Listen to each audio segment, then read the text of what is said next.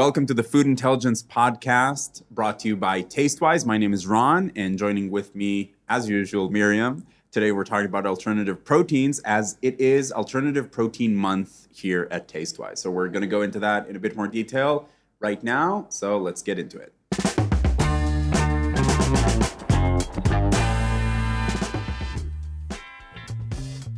Miriam, thank you so much for joining me once again. True pleasure, as always.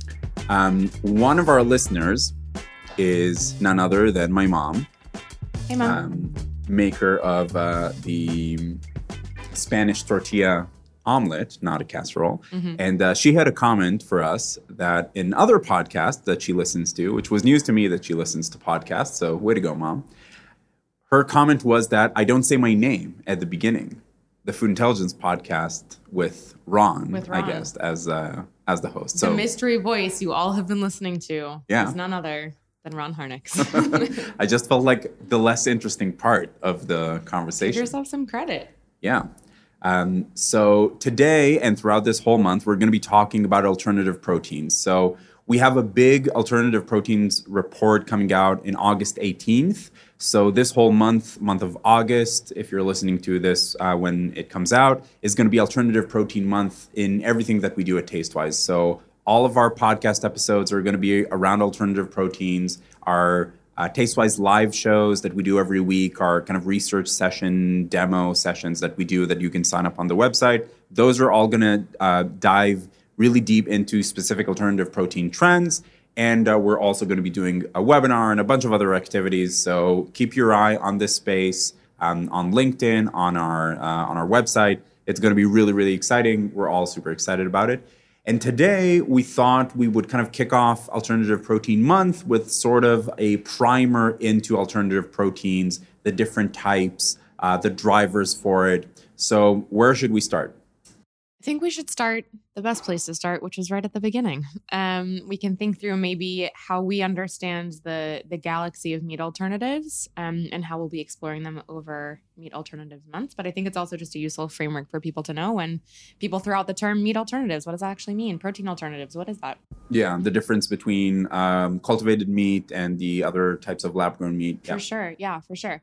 So let's start with the big umbrella of protein alternatives. And today we're going to be talking mostly about meat alternatives. I think it's important to note that protein alternatives can include dairy, it can include seafood. Those are really rich and interesting categories in themselves. But if we tried to do all of that and meat alternatives in one fell swoop, we might get ourselves into a little bit of trouble. So dairy alternatives, I think most of you are probably familiar. That's been on the market for a long time. Meat alternatives have as well, but there's a lot of movement in the meat alternative space that I think is really important to watch right now, probably a little bit more so than the dairy alternative space. And seafood alternatives, emerging trend, super interesting, has not quite hit significance in terms of volume quite yet. So maybe we'll explore that a little bit later. But I think in terms of what's top of mind, biggest trend to watch right now is meat alternatives. So let's get into it. Within meat alternatives, within the umbrella of meat alternatives, we can kind of divide them into two areas. So the first one would be high protein, and the second would be meat mimickers. And of course, these are not completely siloed distinctions, right? You can have a meat mimicking alternative product that is really high in protein.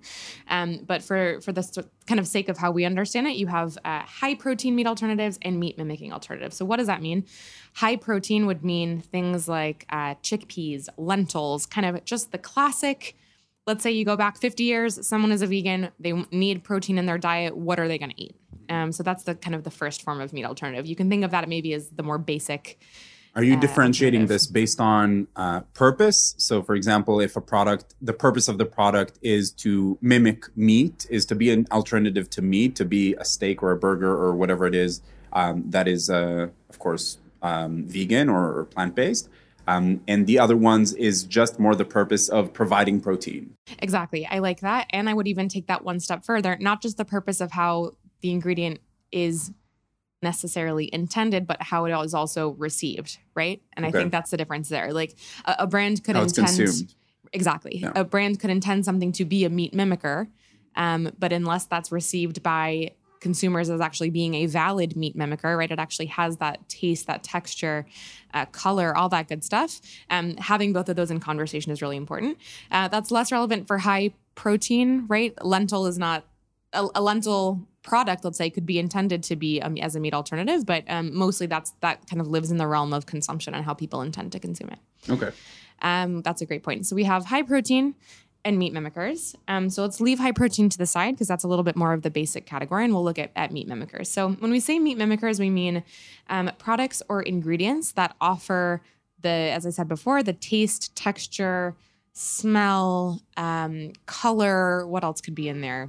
Just recreating the experience. Exactly, the experience of eating meat that you don't necessarily have to think twice, right? And not only is it the actual character of the product itself, but it's also how it can be used, right? So can it be thrown on the grill? Can it be baked, roasted, etc.? And not every product checks all of those boxes, but the products that check the majority of those boxes are at least very clear about what they accomplish. We're seeing those to be the most successful. So within meat mimickers, we have two further categories. So stay with me here as we kind of build this plot. So we have ingredients with meaty tastes or textures, and we have lab-grown. So we'll start with the latter, so lab-grown. Lab-grown meats are really exciting. This is something that we're starting to see really take off right now, especially where Tastewise is headquartered in Tel Aviv. So we have some really amazing companies that are doing work here in Israel on lab-grown meats. So we have things like Redefined Meat, Aleph Meats, a lot of great companies doing good work. And within lab-grown meats, there's lots of really incredible science that's being developed right now. So this is something that is very much in process. Mm-hmm. But we're seeing that lab-grown really falls into two categories right now. We've got 3D printed meat and we've got cultured meat. So the difference between that would be something produced by a machine, right? 3D printing, it's a little bit kind of self-obvious, but something that is printed from organic material. So we're seeing things like that for steaks predominantly. And then cultured meat is more in a lab using, again, organic processes, but to grow within the lab. So when we say lab grown, we mean both of those things. So 3D printed and cultured. If we head back to the other category, so ingredients with a meaty taste or texture, those break down into two further groups. So we're looking at raw ingredients. So these would be ingredients that approximate meat. So it's a little bit different than high protein, right? Because the primary driver to turn to them isn't necessarily for protein content, it's for that meat experience. So a great example would be carrot bacon. That's a trend we've seen recently. Carrot bacon? Carrot bacon, yeah. So carrot that is prepared in a way that resembles bacon. So the taste isn't going to be necessarily exactly the same, but the crunchiness, preparing it in a pan, all that good stuff. So that's an example of a ingredient that may not necessarily come to mind immediately when you think of meat alternative, right? Mm-hmm. But the preparation of it allows it to have that meaty taste or texture. Another example of that might be jackfruit, right? Jackfruit barbecue. We're seeing that a lot. That's something that really approximates kind of pulled meat or pulled pork. So that would be an example there. And then the other category is the kind of vegan, bacon, deli meats, jerky, burger. This is where Impossible, Beyond, all the big brands in the space, veggie burgers, corn, you name it, right? That's where all of that lives. So if you think about kind of this whole mapping, we start off with the umbrella of meat alternatives, but you can see that within that, there's a whole lot that's going on. Some are dependent on how, something is produced, like lab grown. Some is, how something is marketed. Some of it is how, even down to home cooking, right? How something is prepared, carrot bacon, right? And we're not seeing a lot of carrot bacon products, but we're seeing an interest in carrot being prepared as bacon at home. So there's a lot going on here that you can kind of understand from a variety of sources. Yeah, and I think it's, you earlier mentioned kind of either the purpose or the driver for these types of products. So for example, if the product that we're talking about is a meat mimicker, like for example, an Impossible burger, right? So you have to think about, is the driver for eating an Impossible burger the fact that I want to recreate the experience of, eating a cheeseburger, right? With an alternative for both cheese and for the burger itself?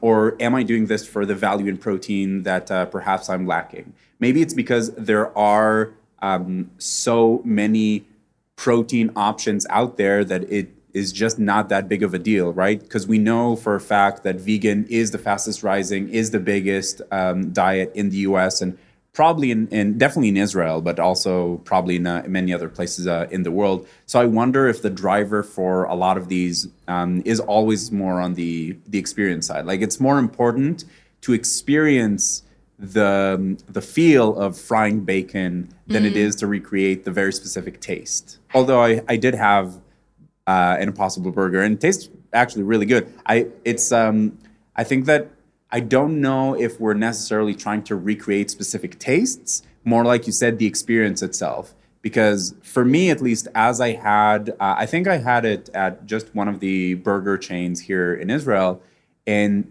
I felt this doesn't taste like a burger, right? This tastes just like something else that is delicious, right? I mean, but for my friends who are vegan, at least, this is, of course, more anecdotal rather than data-based. Sure. This is more about recreating the experience of sitting down and having a burger. Right. And I think you're kind of hitting the nail right on the head that the recreation aspect or how important that is really depends on the motivations you bring with you to the table. So, for example, the motivations that we're seeing that pull people to plant-based meat or meat alternatives, again, are not siloed. They're not necessarily distinct from one another. There may have been a time where we would have said, okay, a veggie burger is just for vegans, vegetarians, right? But we're not seeing that to be the case anymore. Someone can sit down and tuck into a Impossible Burger because they really care about planetary health. They might eat meat every other day of the week, but let's say on Mondays, they've decided to have, meat-free Mondays, which is something we're seeing out there in the market. And they've decided that, having an Impossible Burger is the way to go. They might not necessarily care. And again, anecdotally, they might not necessarily care that it doesn't taste exactly like the burger they'll eat the next day, right? But the fact that they're having this experience of vegan eating, that's another type of recreation, right? It's creating for themselves a vegan experience. Whereas someone else might say, hey, for dietary reasons or whatever, that's not necessarily related to sustainability. I'm going to go completely meat free, and I really am missing that taste of meat, and so they choose that way. So I think there's a lot of different reasons why someone might be choosing to recreate. But again, as we see in even the name of the kind of the concept we're thinking about, meat alternatives, right? It's benchmarked to something else. Meat alternatives are an alternative to meat. They are something that it's also the proof that you can have this experience and enjoy it without animal cruelty and while promoting the things that you believe in. I think one of the most interesting, I don't know if phenomena is the right word, but one of the interesting things to come up as a result of this is the nonprofit organizations that are using technology to promote these ideas, which I think is amazing. So we're going to be talking to a few of them this month, like the Good Food Institute and the Modern Agriculture Foundation. So these are companies that are, these are nonprofits that are primarily using technology and collaborations with startups like Redefined Meats, like Aleph Farms, who just recently had a big round. They're using the collaboration with these companies in order to promote the avenues through which you can produce these meat alternatives, to make it more prevalent in retailers, to make it more prevalent on restaurant menus. So you're seeing that it becomes easier and easier to actually have that experience, get the protein that you need without really, quote unquote, sacrificing anything. Right. And we're in an incredibly, I think, exciting moment for this. There is unprecedented attention to sustainability. That took a little bit of a dip during pandemic time, but we're seeing it rising again. It's back. People are considering it. They're thinking about it. Climate change has never been more urgent than it is now, or addressing climate change. The meat production industry is a huge contributor to climate change.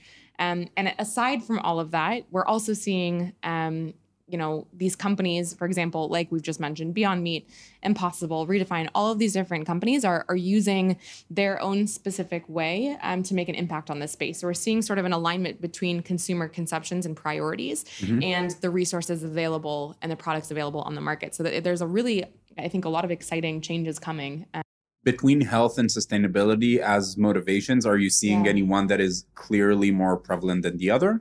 So it's a really interesting question. And when we talked about this previously, kind of during pandemic times, we would often phrase this as personal health over planetary health, right? People were kind of, they were making their world smaller. They were worrying about kind of what was going on in their own bodies, more necessarily more than what was going on in the planet. Of course, that's not true across the board, but we were seeing that kind of reflected in the data.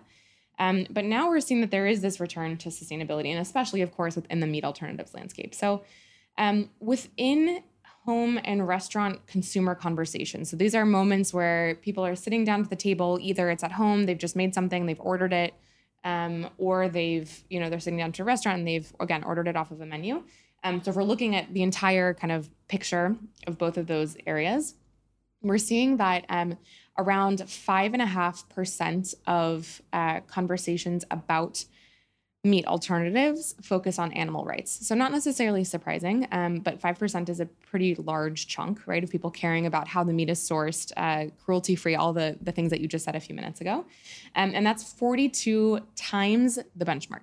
So that means that people are 42 times more likely to be interested in animal rights when eating meat alternatives than generally, right? That makes a lot of sense. If somebody cares about animal rights, they're not going to be likely eating animals, so they're going to be eating meat alternatives. So that's already, we know, a huge deal. Sustainability is only around 2.25%. So let's say about half of the interest in animal rights. So we're going from, just the concentration on animals themselves to the health of the planet through sustainability. And that's 6 times the benchmark. So 6 times more interested in sustainability for meat alternatives than the average in food and beverage. But that's growing 37% year over year. And that's one of the biggest growing motivations we see for meat alternatives. So sustainability, it's back, it's here, and people care about it. They care about it a little bit less right now than they do animal rights, but it is growing pretty significantly. Health, on the other hand, is a full 15% of meat alternatives. So that's, almost triple the amount of mentions for animal sustainability, and I can't do the math here, but let's say around 7 times the amount for sustainability. And that's about 6 times the average. So that's in and of itself interesting, that health we're seeing is a big motivator across the board. Leave meat alternatives to the side. When we look at just the general food and beverage industry, health is important. And the fact that it's 6 times more important for meat alternatives than it is on average for the rest of the categories in the food and beverage industry, that's really interesting. So health is kind of the winner. Health is the winner here. Yeah. In terms of growth, sustainability is the winner. It's growing faster than health interest is year over year. But we are seeing that among these kind of top 3 between animal rights, sustainability, and health is more penetrated. Animal rights is more, let's say, flashy for the category, meaning it has the larger gap between the benchmark and the penetration, whereas sustainability is growing the highest. So each of them have kind of their own... Sustainability is growing the most quickly. Exactly. So sustainability is growing the fastest. Health is the most penetrated, and animal rights is the biggest gap between the average. So it's like the most niche interest. From the perspective of branding and marketing, so your recommendation, if you wanted to kind of make the bet, it would be on sustainability as it's growing really quickly? I think so, yeah. But I think sustainability and health can't really be parsed apart. I think that we're seeing that for years now, there's been this really correlated interest between health and sustainability. You don't have to just pick one. I think that there's sort of this cultural current here where people are understanding the health benefits to sustainable eating and drinking. So again, I don't think you have to choose one, but if you had to choose one, I would say probably bank on sustainability. Yeah, there are a lot of companies doing really interesting things with their marketing that I would keep an eye on, like a Zero Egg. Yeah. Not really in the meat alternative. Just Egg also. So Just Egg, Zero Egg. Oatly, of course, that we're always talking about with campaigns like Wow No Cow. Yeah. Right? So sure. things like that are, I mean, sometimes when we think about marketing, we think about the phrasing that we use, the keywords that we use. So often we would relegate it into something fun that we thought about, that some brilliant marketer just had an idea for. But often it is that plus a knowledge of what is your audience actually looking for, right? So for example, if we take this Oatly example of Wow No Cow, right? That I would say talks more to animal rights and sustainability than it does for health. Right. But I think also what is really cool about this moment, and this goes back to what I was saying before about this alignment between the amount of options in the market and consumer interest. We're also seeing, Oatly has made for themselves this kind of cool, quirky branding, right? Their company persona. I think back to during Shavuot, which is a holiday here in Israel, the Jewish holiday where people eat a lot of dairy. And they did this big campaign in Tel Aviv where they were saying, hey, isn't Shavuot this weekend? Like, why didn't I get invited anywhere? So it was this funny kind of quirky way. And again, didn't mention sustainability, didn't mention veganism, didn't mention anything. So they're sort of normalizing what it's like to involve these, animal alternative products into your day-to-day life. And I think there's a lot of room for that A as big well. takeaway here, to me as a marketer, but also I think to everybody listening who are working on these types of products, is that this doesn't necessarily mean call out sustainability. There are things that make sense to call out when you're, for example, making recipes. So when you're preparing recipes, you have to think about keywords and search terms. You have to think about SEO. You have to think about how are people very specifically finding your piece of content, because that's what a recipe is. Where does it meet them throughout their day? So there, I would advocate, definitely use the very specific words. I don't know if people are looking for the term sustainability, but for example, they will be looking for alternatives to, right? Or for example, around like 4th of July, people are going to be looking for alternatives to barbecue, right? For very specific things. But when you're building the brand of your either meat mimicking product or just your alternative protein product, then you have to think more about what are some other ways that you can express the actual motivations that people are trying to accomplish by turning to your product. Right. And I think one of those, and this is an interesting category that we've just kind of touched, we're not going to touch on so much in our report, but it is something that I think is interesting, is the role of certifications in all of this, right? That certifications in and of themselves can be a form of marketing. If somebody doesn't, someone might go to the grocery store and doesn't want to be beat over the head with the concept of sustainability and everything that they purchase, but if it's important to them and their family and they can see that, that there is that certification of sustainability on their, let's say, can of tuna, that can accomplish. When you say certification, do you mean like the vegan-friendly stamp or exactly? Yeah.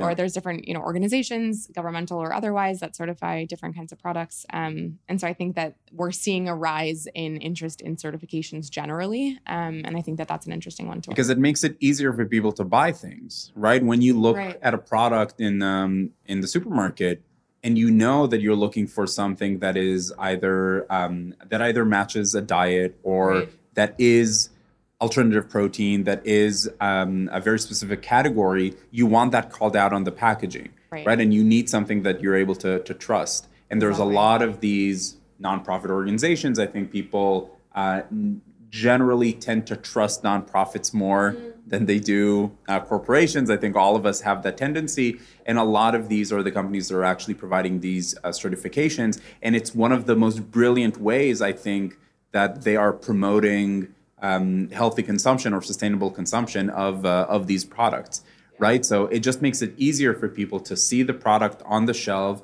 Okay, it has exactly what I need. They've seen a recipe that calls out the specific diet that they're trying to follow. It makes the decision to buy that thing much easier, and then in turn creates less waste. And also in turn, by encouraging trustworthiness of your product, you're increasing consumption frequency, because we're seeing that people are really, really wanting to be able to trust products, and they're smart consumers, right? People know kind of, for the most part, when they're being taken, what's the phrase, taken for a loop, taken for a spin, whatever. Just made both of those up, I think. But when people are their leg is being pulled. And a great example of that, just anecdotally, recently I was at a kind of like a dollar store type of place. I saw a yoga mat. I needed a yoga mat, and it said on the front, eco-friendly yoga mat. And if I looked at it for more than 2 seconds, it was wrapped in shrink wrap plastic. It was like clearly made out of the type of foam that's not right. So people have this sense of when they're not being told the truth. And I think that really matters. And people are much more likely to rebuy your product if they feel like it's trustworthy. And certifications are a great way to do that. Yeah. I have another point about sustainability and health that I want to bring up. So what I mentioned before about animal rights, sustainability, and health, that was for the kind of the matrix of home and restaurant consumer conversations, which is kind of how we describe consumer interest. If we look at just restaurant conversations, so these are moments when people are sitting down to a table at a restaurant, they're dining out or picking up, and they're talking about what they're eating, those numbers drop significantly. So animal rights, let's say, was about 5.5% of the conversation of meat alternatives when thinking about home and restaurant together. When it's just restaurant, that drops to 3%. sustainability drops to 1%, and climate change, which we didn't mention before, but drops to well below even 1%. So this is kind of restaurants versus home? Exactly. So we're seeing that in food service when people are talking about eating the very same meat alternative products that they eat at home, they're much less likely to call out, animal rights, sustainability, things like that, right? But health, still really top of mind. So that's an interesting conversation, and we can maybe talk about this at another time because it's a little bit more granular. But what does that mean for positioning on menus? What does that mean for, are people dropping it because they're not actually told on the menus if the seafood they're eating, let's say, or the, whatever product that they're eating is not actually, or is actually sustainable? Or, are they seeing that correlation between Beyond Meat burger and whatever? Or are they, so they're not able to call it out because they don't know? Or do they know? And when you're eating out, you're much more interested in the experience of it, right? You're much more likely to post a picture on Instagram and say, hey, look at this, beautiful burger I'm eating. It's so great. It's vegan, blah, blah, blah, right?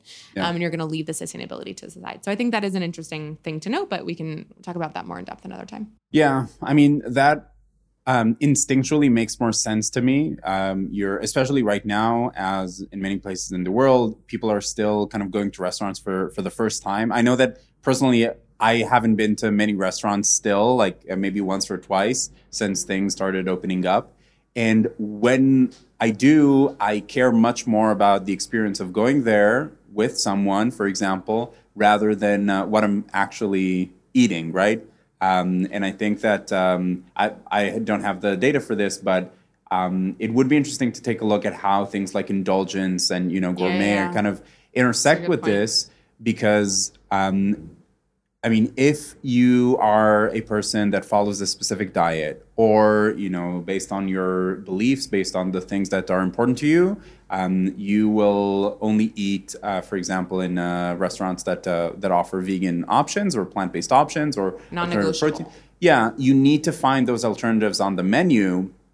But still, the things that are going to most likely drive you to those menu items is the way it's being prepared at that restaurant, how well they do it, the experience of creating it. Yeah, again, none of these things are independent, right? They all influence one another. But I think it would be a mistake for food service to, let's say, look at that data I just mentioned and say, okay, well, sustainability doesn't really matter to my consumers. I'm not going to worry about it, right? I think there is something there, a little bit of tension that needs to be explored because we're seeing in the market, consumers do care about sustainability.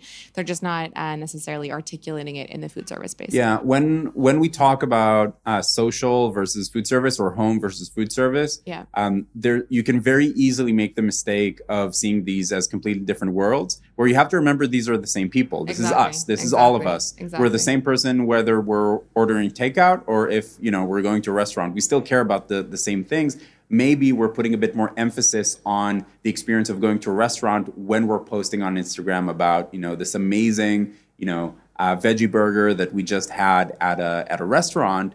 But we have seen a lot of restaurants have a lot of success when they used their actual menus in much the same way that marketers use content marketing, right? To convey a certain agenda.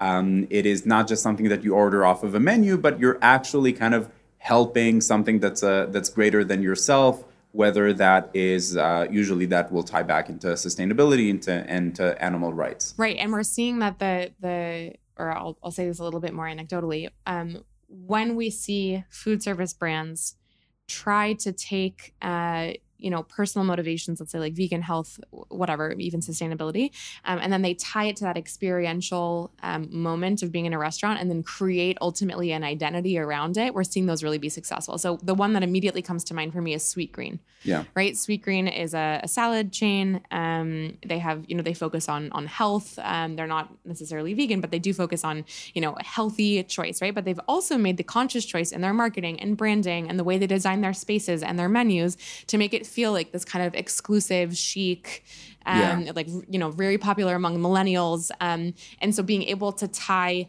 health to then the experience and both of those things come together, then there's this like really beautiful merger where people feel like, it's cool to be healthy, right? So if food service can figure out how to do that with sustainability, I think there's a huge white space there, right? Of making sustainability kind of the new sexy thing for food service. So to kind of wrap us up, you've been working on putting together this report that we're going to be releasing later this month. Mm-hmm. By the way, I do just want to mention that if you go to our website, tastewise.io right now, you can sign up for Tastewise Spotlight, which is our free product. It's not a trial. It's just free forever. And you can use that in order to explore some of these trends on your own. Either that is specific products or trends or things that are related to alternative proteins or, of course, anything else. But can you give us a brief overview of what you're working on for this report, what we can expect on August 18th? Yeah, sure. So it's going to be chock full of really cool trend insights into the kind of the meat alternatives world, that mapping that we kind of talked about at the beginning. So everything from trend insights to looking at the financial impact of, what these trend insights can mean for the industry. Really interesting product white spaces for product innovation, call outs for, actionable tips of what you can use for your marketing, places where we're seeing big opportunity gaps. So places where we're seeing kind of underutilized ingredients or motivations. We're also going to be doing some pricing analysis of big brand players in the game. So everything from Impossible Beyond, et cetera, looking at those, looking at emerging trends in the lab grown space. So pretty much you name it, if it has to do with meat alternatives, it's probably going to be somewhere in the report. But again, not touching so much on seafood or dairy. We're really looking at meat. Yeah, we'll save those for Alternative Seafood Month. Exactly. You could do a month for each one of these and run out of calendar months in the year. Awesome. All right. Well, thank you so much for putting all of that together for us. Thank you. The Food Intelligence Podcast is produced by Ophir Nagar and is edited by Daniel Gal. So thank you so much for this wonderful team that helps us put this thing together. We've been having a blast making it, and we're very appreciative of all of you listening. If there's anything that you want us to cover on one of these or on our Tastewise Lives, feel free to send us a note at live@tastewise.io. And with that, I'll hope to see you on the next one. Bye, everybody.